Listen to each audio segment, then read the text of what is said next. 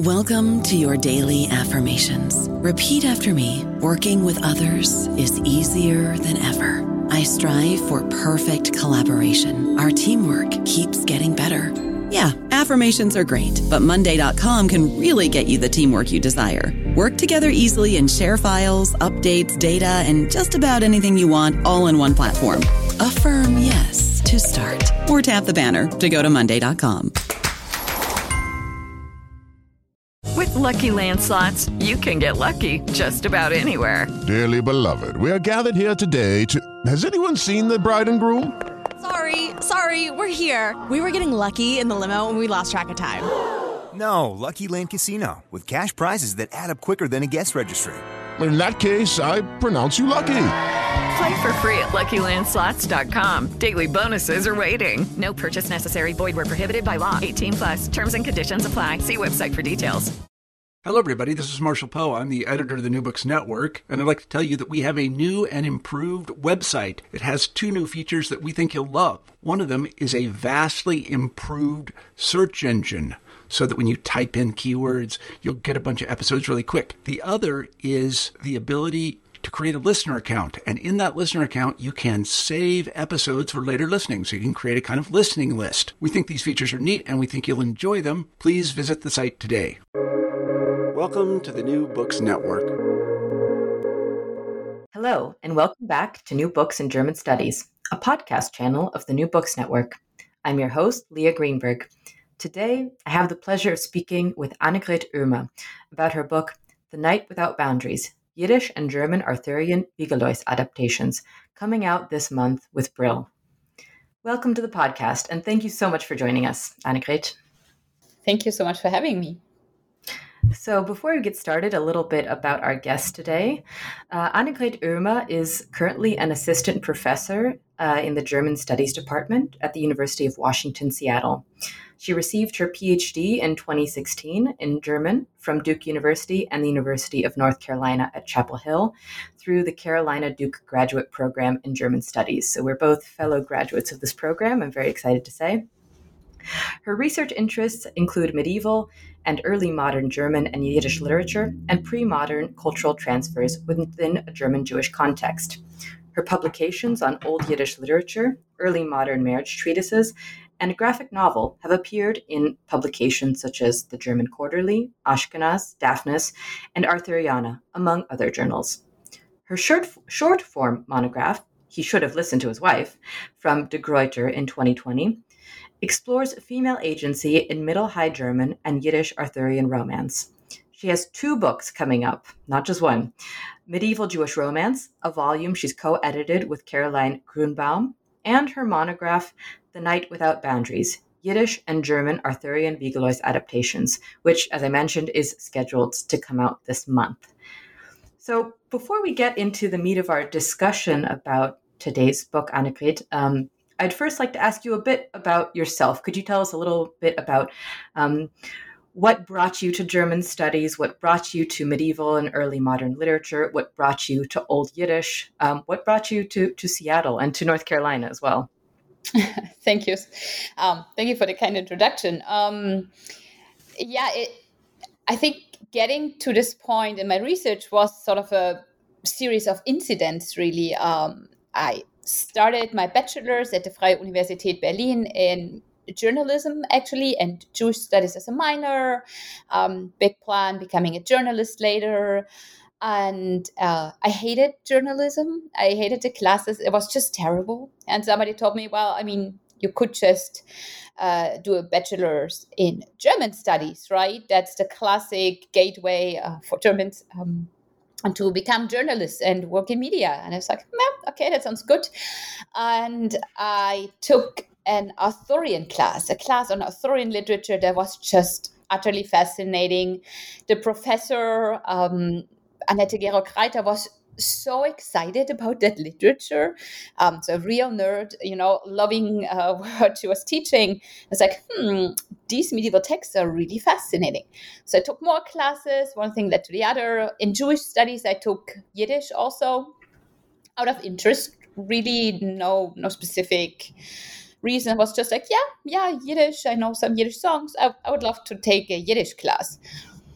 And then I was really, at some point, I decided to do my master's in medieval German literature.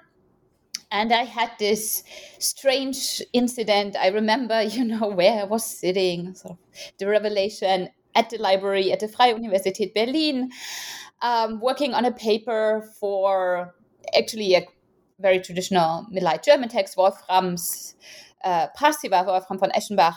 But somehow in one of the articles, there was a footnote on Old Yiddish literature. And I was like, what's Old Yiddish literature? When is Old Yiddish literature? Is this pre-19th century even?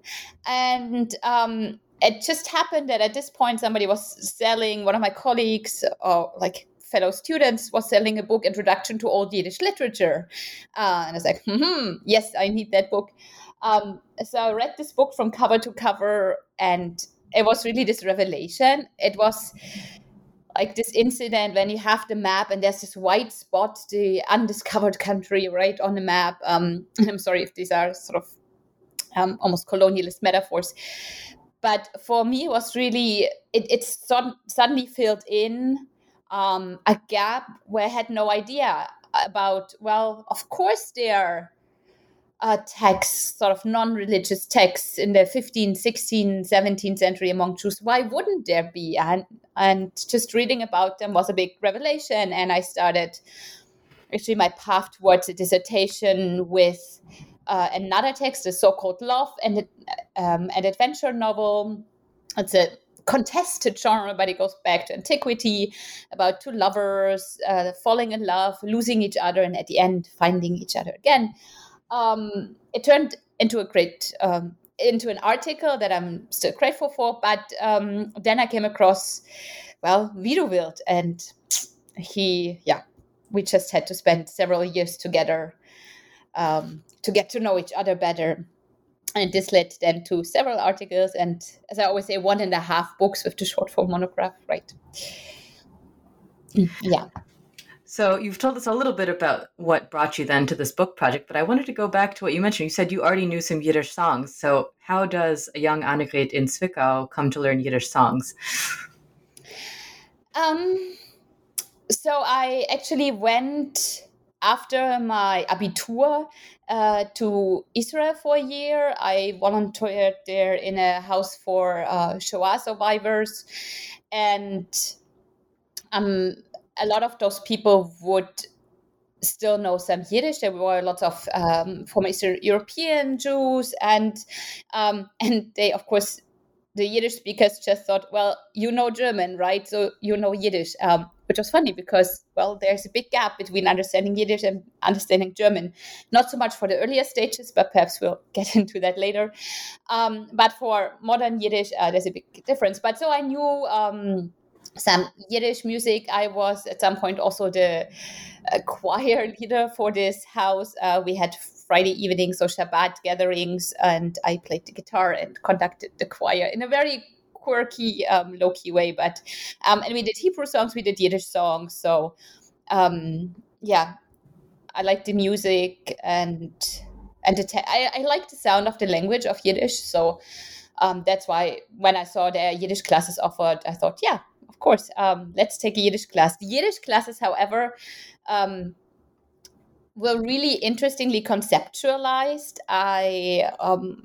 We're probably going to talk about this later, but a part of my book is also a 1699 Yiddish teaching book by Johann Christoph Wagenseil, a Protestant and philosopher and Orientalist at University of Nuremberg back in the days, or at a sub-university of University of Nuremberg. And he wrote a book that was mostly learning by doing, by translating Yiddish texts into German or the other way around, people would learn. And that's what very much was going on in early 2000s Yiddish classes in Berlin, that we would just read the Yiddish foreword or things like this and just make our way along those texts. So when I started learning Yiddish, I completely was missing sort of grammatical structures in this, because it was, it's just like German. So let's just together read it and figure out with a dictionary at hand what the words mean. Mm-hmm. So, you do mention some of the important entanglements between German, and Yiddish, and then you go further back looking at Old Yiddish, which is also a very different arena than looking at more modern Yiddish texts. So could you maybe then lay out for us then, you mentioned how you came to your book project. What is the sort of thesis of your book? What are the key stories and texts that you're working with, and why are you talking about them together? Yeah, in order to sort of explain the larger thesis of the book, I should add one more thing, and that is that the Yiddish Widuwild is actually based on a Middle High German text from around 1210, 1220. It's called Viga Lois, Middle High German Arthurian romance. And the Yiddish text is an adaptation of that text. And from there, we have many adaptations. We have a really rich tradition of German Yiddish texts that go back and forth. At some point, the tradition gets mediated through this Yiddish textbook that I mentioned from the end of the 17th century, and creates this rich tradition of texts that inspire each other, that cross a lot of boundaries, linguistic, temporal, religious, cultural boundaries. And the aim of the book is to show that we can't really understand these texts separately. We have to see them in the larger context without emphasizing a Jewish, a Yiddish, a Christian German tradition.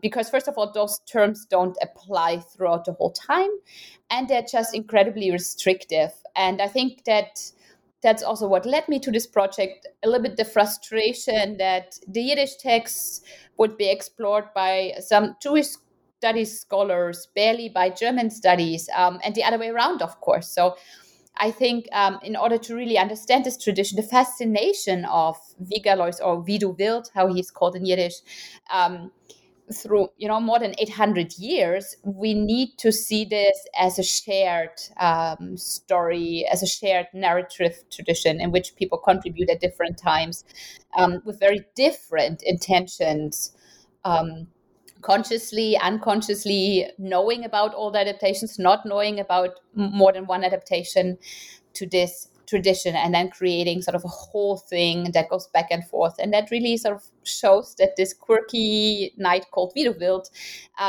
is overcoming all these boundaries and restrictions that we would expect, for example, from an Arthurian knight, if we consider King Arthur also as a sort of Christian figure, messianic figure.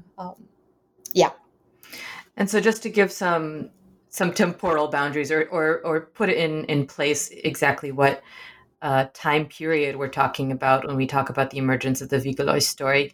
Can you give us a sense of when and where we first find these texts? Mm-hmm. So Viga Lois itself is debated.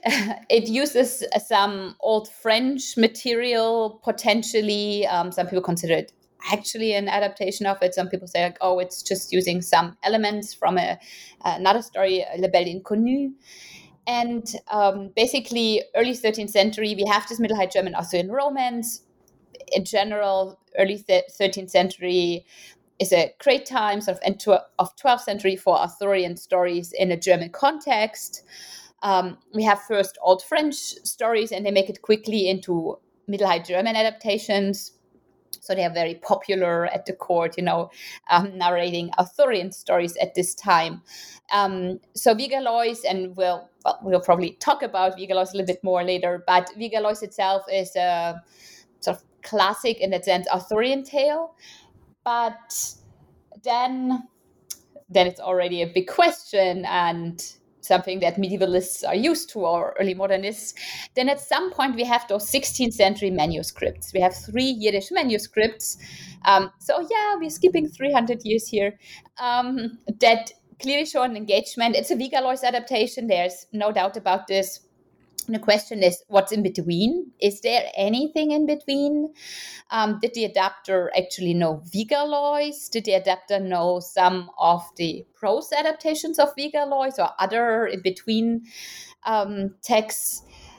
I think the question is that sometimes a little bit, it's not necessarily always fruitful to try to reconstruct what's in between. I think at this point we have to accept Widuwild as a Viga Lois adaptation and see well, how do they interact and have Vigalois as a reference? So we can't, of course, study the line by line. We can't study it as a line by line comparison, but we can look at sort of like general tendencies that are different. And there's a lot of differences between Widowild and Vigalois.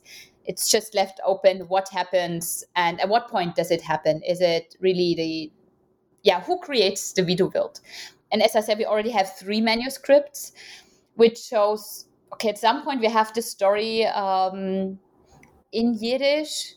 We have the manuscripts that are likely from northern Italy, which is actually not uncommon for Yiddish at this point. But it's unclear how old the story of Widowild then really is, this adaptation. Is it 100 years old? Is it 200 years older?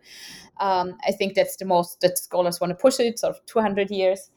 And then we have even in that sort of Vigalois Widowild tradition, a print from the late 17th century that actually gets adapted then into the Yiddish teaching book. And so the print itself is then already fascinating, almost more than the manuscript. Often enough, they are just folded into a Yiddish Widowild. Sometimes they're just referenced as such in scholarship without differentiating, but there's also quite some difference between the manuscript and the print, the late 17th century print. So in all of this, adaptation is a very key term, and you also work with the framework of adaptation studies. So I was wondering if you could tell us a bit more also how you look critically at the terms adaptation, retelling, translation. That was, I think, one of the biggest issues I had when working on this. So what do I call those things? I can see there's a relation between those texts, but how do we call them? So at some point, I went down the rabbit hole, reading a lot on translation, even Benjamin, the translator, historic approaches to medieval Latin translations. Then in a medieval German context, of course, the words for retelling, weitererzählen or wiedererzählen, are also central concepts. Several scholars have worked on these. And eventually I realized that the word adaptation, also in German Adaption, is something that just keeps popping up. Even in the very strongly argued papers on no, translation is not the word to use for medieval studies. We should use retelling or texts that do the opposite. It's interesting that people often go back to call those texts adaptations and not Weitererzählungen, like retellings or things like this. In the context of translations is, of course, slightly different. But then I realized that there's actually a whole adaptation theory. Unfortunately, it's a modern theory that came about through studying the relationship of books and movies. So how do movies relate to books? And scholars developed this theory, often considering, one of the classic definitions would be considering adaptation an extended, deliberate revisitation of a work of art, of a specific work of art. And that became sort of a working term that I found very useful. What I really like about the adaptation studies field is that despite being mostly English studies people who do film book relations, it allows for reflections on a democratization of the field. So without reconstructing, what's the real, the book is of course the real deal, right? And then we have the movies and they're just movies. They're not as good. So it goes away from putting a value, a validation also on sort of the first part of an adaptation tradition. And it also stresses that there can be different entry points. And we're probably talking later about the comic. There's a comic, a Vigalois comic. And the Vigalois comic really plays with the idea that people might have never heard about Vigalois and read the comic first and potentially then go and read the book. Or that they are scholars and nerds like me who are like, oh, there's a comic about Vigalois. That's so great. I should read that. And get to the comic, however, from, for example, Wern von Grafenberg's Vigalois from the 13th century. So we have different approaches, and then we read the adaptations differently. So for a person who started with the comic and then reads the Middle High German text in translation, of course, the reference point is a comic. For me, the reference point, even though I try to work against this, but still the inherent reference point would then be the Vigalois text from the 13th century. And adaptation studies really stresses that there are different entry points into adaptation traditions that really form how an audience receives one text or the other. And in the field of medieval German studies and really German studies in its early forms, there was the search for an original, reconstructing through different manuscripts the original of a text. And people have hence gone away from this for various reasons. Often it's just futile and we just have too little information, but also because there are deliberate changes in manuscripts often enough that are not just mistakes. We have mistakes, like a tired monk. It's late, it's dark, there's just one candle. Well, you make a mistake. But we also have deliberate changes. Most famously in the Nibelungen tradition, we have two different manuscript editions that sort of blame different people for the downfall of the Nibelungen. And so when I saw adaptation studies and the way they approach it, I thought, oh, but a lot of those things are actually fairly medieval or common in medieval studies. There's not stressing of that's the original, that's the first iteration, that's really the core iteration of a story. And that's how I found adaptation studies fairly liberating and also useful in just looking at those different texts, especially when often enough I don't 100% know what is the exact reference. Sometimes I know, sometimes an author, an adapter tells us, it's like, oh, this is what I read. Sometimes we don't know, and then it's also hard to reconstruct the exact relationship. Mm-hmm.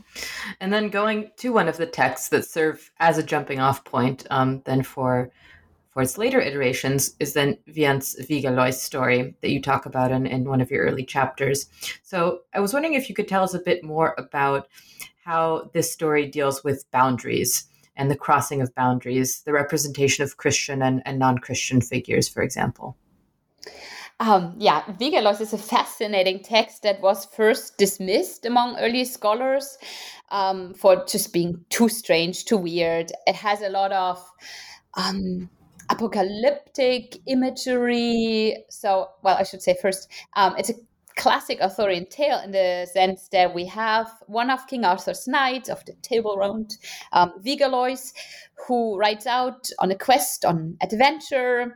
In this case, he frees an enchanted kingdom and returns home now with a bride, convenient, and is later reinstated as king or instated as king of his own kingdom. However, there's a whole second part, and I'll come to this in a second, that makes it a very strange text. But already sort of early scholarship said, this is so full, so ripe of not even religious imagery, but sort of magical, mystical images. This is just weird. Let's read another text. Mm-hmm. And so that's one thing that clearly Vigalois does. He brings together strictly Christian religious and not strictly Christian religious imagery. I think when we have issues with seeing this in the text, we also have to ask ourselves what sort of like Christian concept do we have? And there, by this point, a lot of studies on also questioning sort of what's the medieval courtly God? What's medieval Christianity? It's not our sort of Protestantized form of religion anymore. And I must say I struggle with the text or with the boundaries between sort of Christian imagery and general sort of supernatural images initially. But then I went to Peru for the first time. And fun fact, And it was so interesting seeing religion in Peru. That's so different for somebody who grew up in sort of, again, a Protestantized universe in Germany. I was like, oh, well, there are a lot of magical things that they're doing. I had our host was very kind and offered me sort of a blessing, or I wanted to do something nice for me. And so I got to, at a marketplace, hold a horseshoe, put my hand in the horseshoe. I was supposed to make a wish. On this horseshoe, there were images of Mary. And the person who was giving the blessing basically took my hand with the horseshoe over incense and uttered a prayer to the Virgin Mary. I was like, oh, wow, just wow. This was a mix of things that, I don't know, my upbringing would have considered clearly not religious, and things that are inherently Christian. So that helped me also approach this text differently and think like, well, maybe we put on those categories. This is supernatural, non-Christian, this is Christian. That just weren't a problem for the audience then, but maybe for the 19th century readers. So this is a big boundary that the text crosses. Further, as I said, it has a whole second part after Vigalois happily is united with his sweetheart, formerly damsel in distress, heiress to the enchanted country. Because another lord, he's approached to help another lord who is currently besieged. There's a whole battle. And the second half, or the last third of the text, is just epic battles that a lot of people don't consider Arthurian, not being part of Arthurian romances, medieval Arthurian romances. The discussions, was it added later? Was it not? What can we do with that? And interestingly, it's not just scholars who were confused by that. The early adapters all were. So already in the Viduwelt, this whole epic battle section is completely cut. In the early New High German prints and adaptations, this is cut. So beyond sort of Vigalois, beyond Werndt of Grafenberg, nobody really knew what to do with that.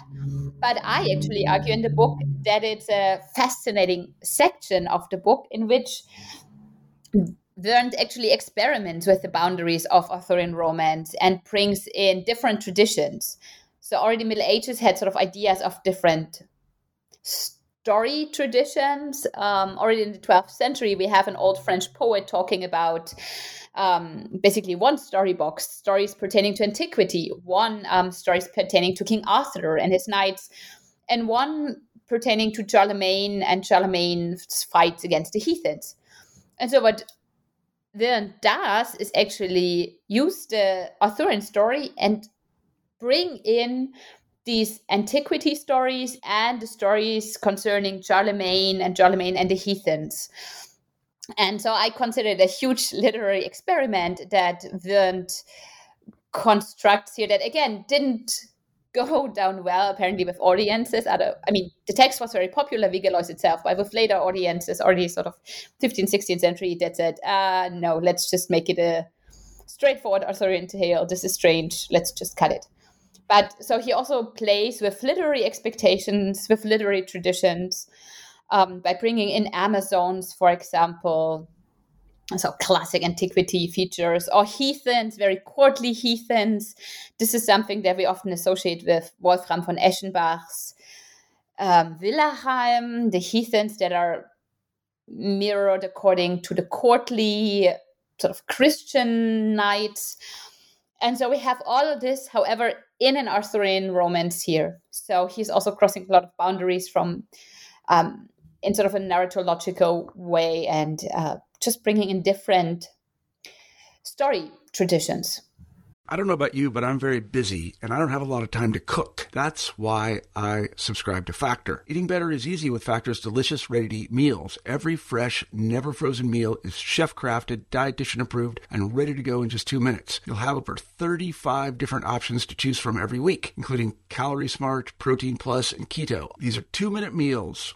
Factor meals are ready to eat and heat, so there's no prepping, cooking, or cleanup needed. They're flexible for your schedule, Get as much or as little as you need by choosing your meals every week. Factor is the perfect solution if you're looking for fast, premium options with no cooking required. Sign up and save. We've done the math, and this is important. Factor is less expensive than takeout, and every meal is dietitian approved to be nutritious and delicious. Head to factormeals.com/NBN50 and use code NBN50 to get 50% off. That's code NBN50 at factormeals.com/NBN50 to get 50% off. So also when you talk about the Yiddish version of this text, the Widuwild story, you also talk about how it sometimes subverts our expectations of a text that engages with religious topics. So I was wondering if you could tell us also a bit more about how the Widuwild story goes beyond an engagement with Jewish topics and why it's important to think about it beyond sort of a Christian-Jewish divide. Mm-hmm. Thank you. This is a great question. This is actually how I got started on this whole topic, or got interested, because a lot of scholarship focuses, and rightly so, on the question that you just asked: how are Christian elements dealt with in this text? This is presumably for a Jewish audience, although we can also debate this a little bit because the Old Yiddish is so close to German that if it's read out, people would understand it without issue, so German speakers. So there's also a little bit of debate here. But if we assume for a moment a Jewish audience as a target audience, then that's a good question to ask, right? How do you get away from this immense Christian imagery? And we have even God acting on behalf of Vigalois within Wilhelm's Vigalois. So, and he's praying there's Christian, really inherently Christian imagery. So something needs to happen on the way to the Jewish audience. And these were the questions that were first asked in scholarship. And one of the things that we certainly see is this so-called de-Christianization. And we have a few Jewish elements. But what I found really interesting when I read scholarship and read text, I thought, but things like Pentecost, for example, remain in the text. Pentecost is, of course, the Feast of the Holy Spirit, one of the, especially in the Middle Ages, core Christian events on the calendar. Why is this in a Yiddish text? Why would this remain in a text with a Jewish audience in mind? And one of the reasons that I think is that Pentecost is just a huge quarterly feast. So it's just been synonymous for, okay, there's a party at the court going on, and it's a big one, and it's a long one. You might have people being knighted in the context of Pentecost celebrations, but certainly it's a big court date. It's a big court feasting date. So when we see this, we assume that the Jewish audience was able to decipher that and said, oh, Pentecost, yeah, of course. That means at King Arthur's court, there was a huge party going on, or this is the season of festivity, of joyfulness, of courtly joy. So this is one of the things that is interesting then to look when we think, oh, why are there some Christian elements left in that? Because it assumes some sort of familiarity, if we take this further, with the material or with the expectations of the material. And otherwise, the text is just not really concerned with the religious elements that Vigalois is concerned with, or Werndt is concerned with. It turns it more into a actually funny text, but sometimes I get actually frustrated by the constant sort of looking for Jewish and Christian elements in the text, because when I started working on this project and read Widuwild, I thought, hey, the big change here is that suddenly women are put in important positions of power. And that's what my first small book was about, the women in Widuwild. And it's just so in your face how the gender roles are inverted and changed. But at the same time, it was almost completely ignored in scholarship. And I mean, I'm able also to do what I'm doing because there has been scholarship, right? So I'm deeply indebted to the people who've worked on Widuwild, who made it more popular and who already took care of the whole Christian-Jewish discussions. But I was frustrated that somehow this whole clear change in the storytelling was lost in the discussions, because we were so focused on sort of drawing those Christian, Jewish, Yiddish, German boundaries, which is one thing that I really tried to work against by deciding to put in my book different texts from different religious culture, different linguistic, different lingual backgrounds. So I'm sorry that I almost criticized you for the question. So I just want to make a point that it is a good and it's an important question, as long as it doesn't bury the actual text and the actual text tradition and seeing like, oh, well, let's just look at the text. And here's where adaptation studies comes in sort of like freeing us to look at an artwork also as the artwork itself, as the adaptation. So there's this three-partite concept of adaptation as sort of a reiteration of a text, as an artwork itself, and as sort of like a future entrance point into adaptation studies. And I really like, especially in the context of Video World, also stressing this stepping back for a moment and really seeing the text as the text itself. What happens here in the storyline? How are women constructed? How's the night constructed? Before just looking, okay, we know this is a adaptation for a Yiddish-speaking audience. How is it different than the text before it? Mm-hmm. And you bring up the issue of not just adaptations of stories, but also of reception and different contexts of retelling. And so in your fourth chapter, when you talk about Johann Christoph Wagenseil, that's another example of a new context in the late 17th century of retelling Yiddish material. So I was wondering if you could tell us more about what that context is in terms of the discourses on language and nationalism in this time, and why was this author even engaging with Yiddish material? Yeah, that's a great question. Wagenseil actually does not think that Yiddish is a great language. He doesn't even consider it a language. So great motivation to write a Yiddish teaching book. He considers it bad German. There are some very harsh quotes in the text in Wagenseil, how well the Jews have what the Jews have done to good German in order sort of to get to Yiddish. And so it's a very strange place to find a Yiddish Arthurian romance. Also, it's a very long text. But basically, what Wagenseil does, as I mentioned earlier, he has a textbook in which he gives a very brief introduction to the structure of Yiddish, an extremely long introduction concerning his thoughts about Yiddish, about German, his ideas of language, and then has a long list of exercises, really translation exercises.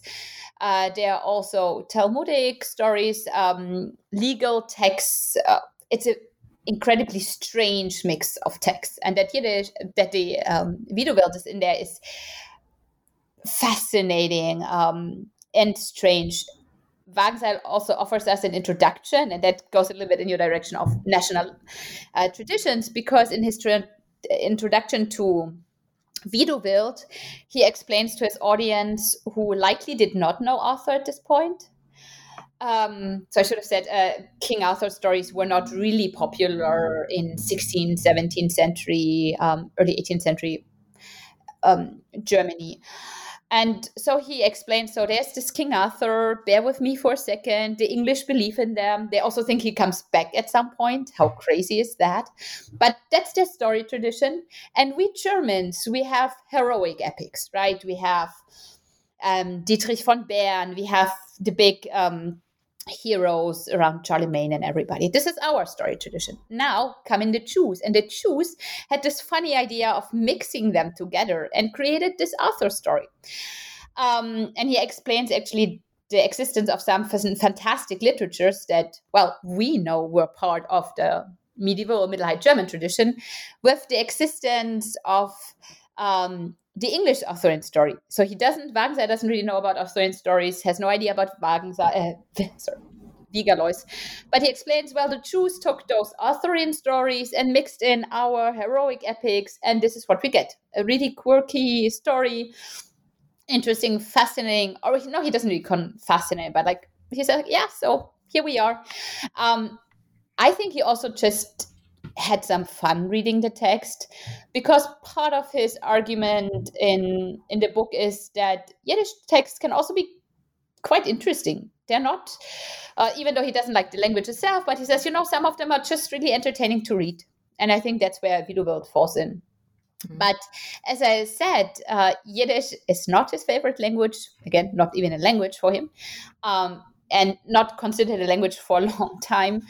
But Hebrew is great. Hebrew, Wagenseil loves Hebrew. He comes out of the tradition of the humanist movement, the Christian humanist movement, with their goal ad fontes, to the sources. Let's learn Hebrew.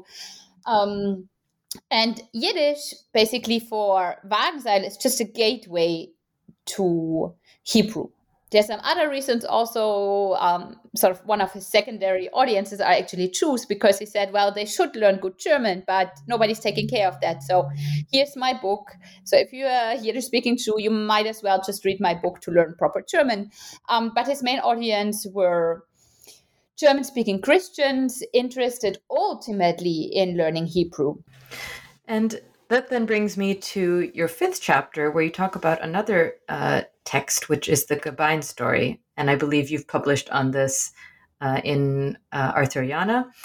And I want you to maybe tell me a bit, as someone who doesn't work with medieval and early modern materials, what are some of the challenges and perhaps also the rewards of working with medieval source materials when you don't have perhaps a complete text, for example?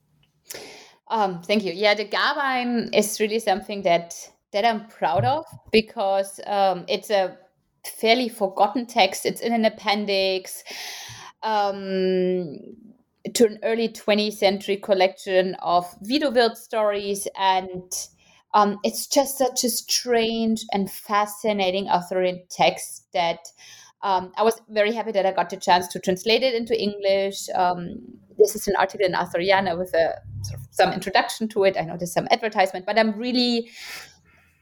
feel like here I was actually doing a service to this tradition and to also our discipline. I mean, if for a class you need a very strange Arthurian text, go and find this article, Teach Gabain. More people need to know Gabain and work on this very strange text. With limitations, they're working on it, as you hinted, because we actually do not have the Yiddish text. Some people would say Yiddish ? Because it's a strange text. The language is completely strange. We know it was printed in Hebrew letters, but is preserved only in transliteration.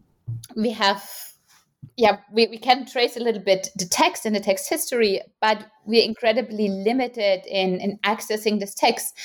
There's the front page, and I think the last page of the text are actually also preserved as a copy in a journal, but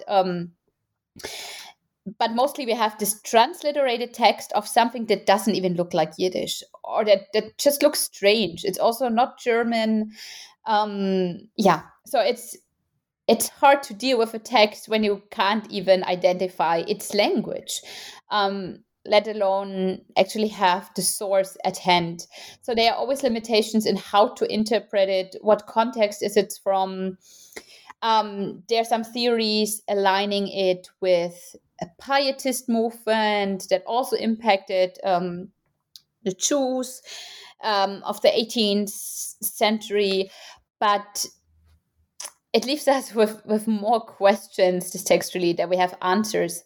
At the same time, it is actually fascinatingly dedicated to the Prussian King Frederick Wilhelm II. And it's a really Prussian text somehow. So it includes court ceremonial that you would find in Prussia. It follows up on the fascination with China of the time. Yeah, I should have said, so Gabain is actually Gawain. So it's the Widuwild story, but it focuses a little bit more on the storyline concerning Widuwild's father, Gawain, the most famous of all knights. the recent Green Knight movie with Dave Patel. That's Gawain for you. So Gawain, most famous of Arthurian knights, probably in a competition with Lancelot, but famous. He's the father, and here we have a text where Gawain travels through many countries, Russia, he visits Sardinia, and ends up in China, and ultimately actually becomes the new emperor of China. When I read it the first time, I was like, what? What just happened? And was also very excited of having found such a spectacular text. So we have an Arthurian knight in a Yiddish ? Text who becomes the emperor of China. So many, amazing things basically been happening already. But it's really hard to reconstruct the actual context. Are there other sources for this text? So in my field, we work with a lot of question marks, right? And one way to work with that is just having reference texts that we say like, okay, I don't know how they're really related, but this is sort of my big reference because at some point they are related or somehow they're related. I cannot tell you exactly how, but Widuwild is clearly related to Gawain. I cannot give you all the steps in between. But sometimes this is also freeing because it really allows you to focus on the text as such without considering all the time, how is the model in this section, or how does the model text approach this question? So it's also sometimes really freeing. And sometimes when I, hear colleagues who are really dealing with contemporary authors who then publish new things, and these texts or these new publications basically destroy earlier scholarly articles that were written about living contemporaneous authors or contemporary authors, I think like, okay, I don't even have a name for authorship. So it's nice to not have that problem. Mm-hmm. You mentioned also how you encourage the teaching of this text that's a bit less known. And I was wondering if you could also tell us a bit about how you bring your work from this book into your teaching and bringing both medieval and early modern German literature with Old Yiddish literature and showing their entanglements. I have to do another advertisement. I'm sorry. There's actually an MLA book coming out, one of the great MLA teaching series on teaching the Arthurian tradition. And I wrote an article for that collection on how to teach sort of the Jewish tradition and with some ideas how to teach the Yiddish, the Hebrew text. I think Gawain is just great because it's different, it's strange.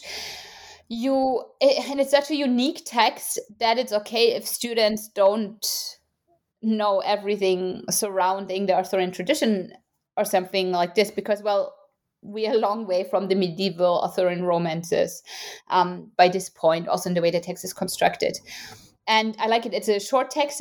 I think it's 12 pages in the appendix to this 20th century collection. So it's a very short text. You can quickly read the whole text.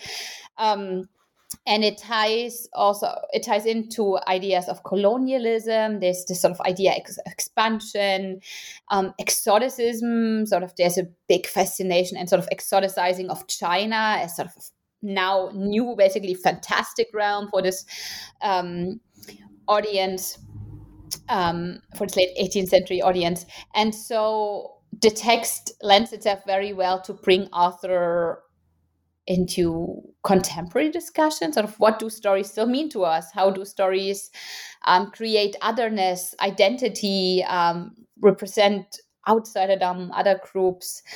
How can we also bring in discussions, about post-colonialism, diversity into our reading of texts that are older, that are not from our times?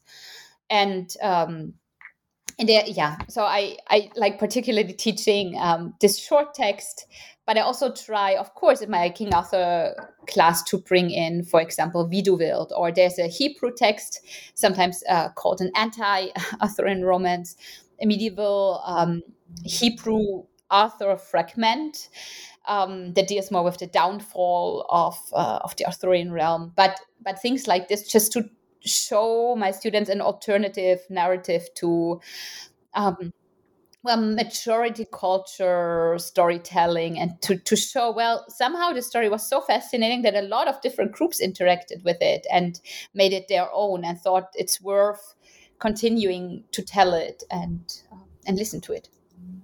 Fascinating. And I imagine you're able to do this at different levels of language, and both undergraduate and graduate students. Yeah, exactly. And sort of like sometimes in English translation, I mean, almost exclusively English translation, but it's of course a very different tradition in a graduate seminar on King Arthur, and in an undergraduate seminar, although, I mean, most of my graduate students are not medievalists, right, or don't take that many medieval classes. So it's also nice in that regard that they don't bring too much expectation or understanding to the table and have sort of like a very free approach to the material. Wonderful. Well, I would want to take one of your classes. So one of my final questions then is, what are you working on next now that you've finished this big project? What's piquing your curiosity? Anything in the works right now? Thank you. That's a great question. I was a little bit afraid, letting go of Widuwild. There's so many Widuwild, Vika Lois adaptations. It's a whole universe, and we spend so much time with each other that I was a little bit scared, leaving this behind and thinking, what's next? And just through rereading some old Yiddish texts, preparing conference presentations, and other events, I got really interested in the construction of otherness, a classic topic in early modern medieval German literature studies. But I noticed that, of course, we don't have so much the heathen. Well, so in the Christian text, we often have like the heathens as the others, the Jews as sort of like complicated others, and there's a whole discourse around them. The Jewish texts or the Old Yiddish texts that I've been looking at don't really have that so much, but they have often one fantastic creature that combines all sort of like otherness attributes. So I really got interested in that and think this is going to shape up to sort of like a project of otherness in these texts. In addition to that, for example, the great Bovo-Buch, which in itself is part of a long adaptation tradition, the Old Yiddish Bovo-Buch, deals a lot with race and otherness. And if you know medieval studies, maybe you know that there's currently, or for the past few years, a huge increase in discussing race and racism in medieval studies. Can we call it race? Can we call it racism? When we talk about medieval literature, and there's a big push to use racism in the context of these medieval studies, when we consider sort of like physical and physical othering, all sort of in the power discourse. And I noticed that the Old Yiddish texts are actually maybe not as inclusive as one might think, or as we often falsely assume it's a minority culture, right? They are tolerant. They are they're happy to include people from far away that look very different. And here I found some texts now that are fairly dismissive of people they reference as black, that they also create as like others, often also in the context of Islam. And this is in the context of an early modern Ashkenaz. So I think we have different regions where this discourse would be quite different. But so I've been starting to slowly sort of get into more research on the construction of race and otherness in these Old Yiddish texts, and to see sort of like how is sort of the identity then of the hero shaped and created, and what is it that it's created against. And I think this will probably also turn into a huge project with probably more than a book. But I'm very excited. I'm so at the beginning of new research, and I feel really the enthusiasm of going into a completely new and very different area of Old Yiddish literature and its interactions with the German literature. Fascinating. Well, I can't wait to see the many articles and conference papers and eventually perhaps a book that will come out of this. So thank you so much for sharing with us about your newest book and about your research today and also about your teaching. And I wish you all the best luck in the future and look forward to talking to you soon. Thank you so much, Leo.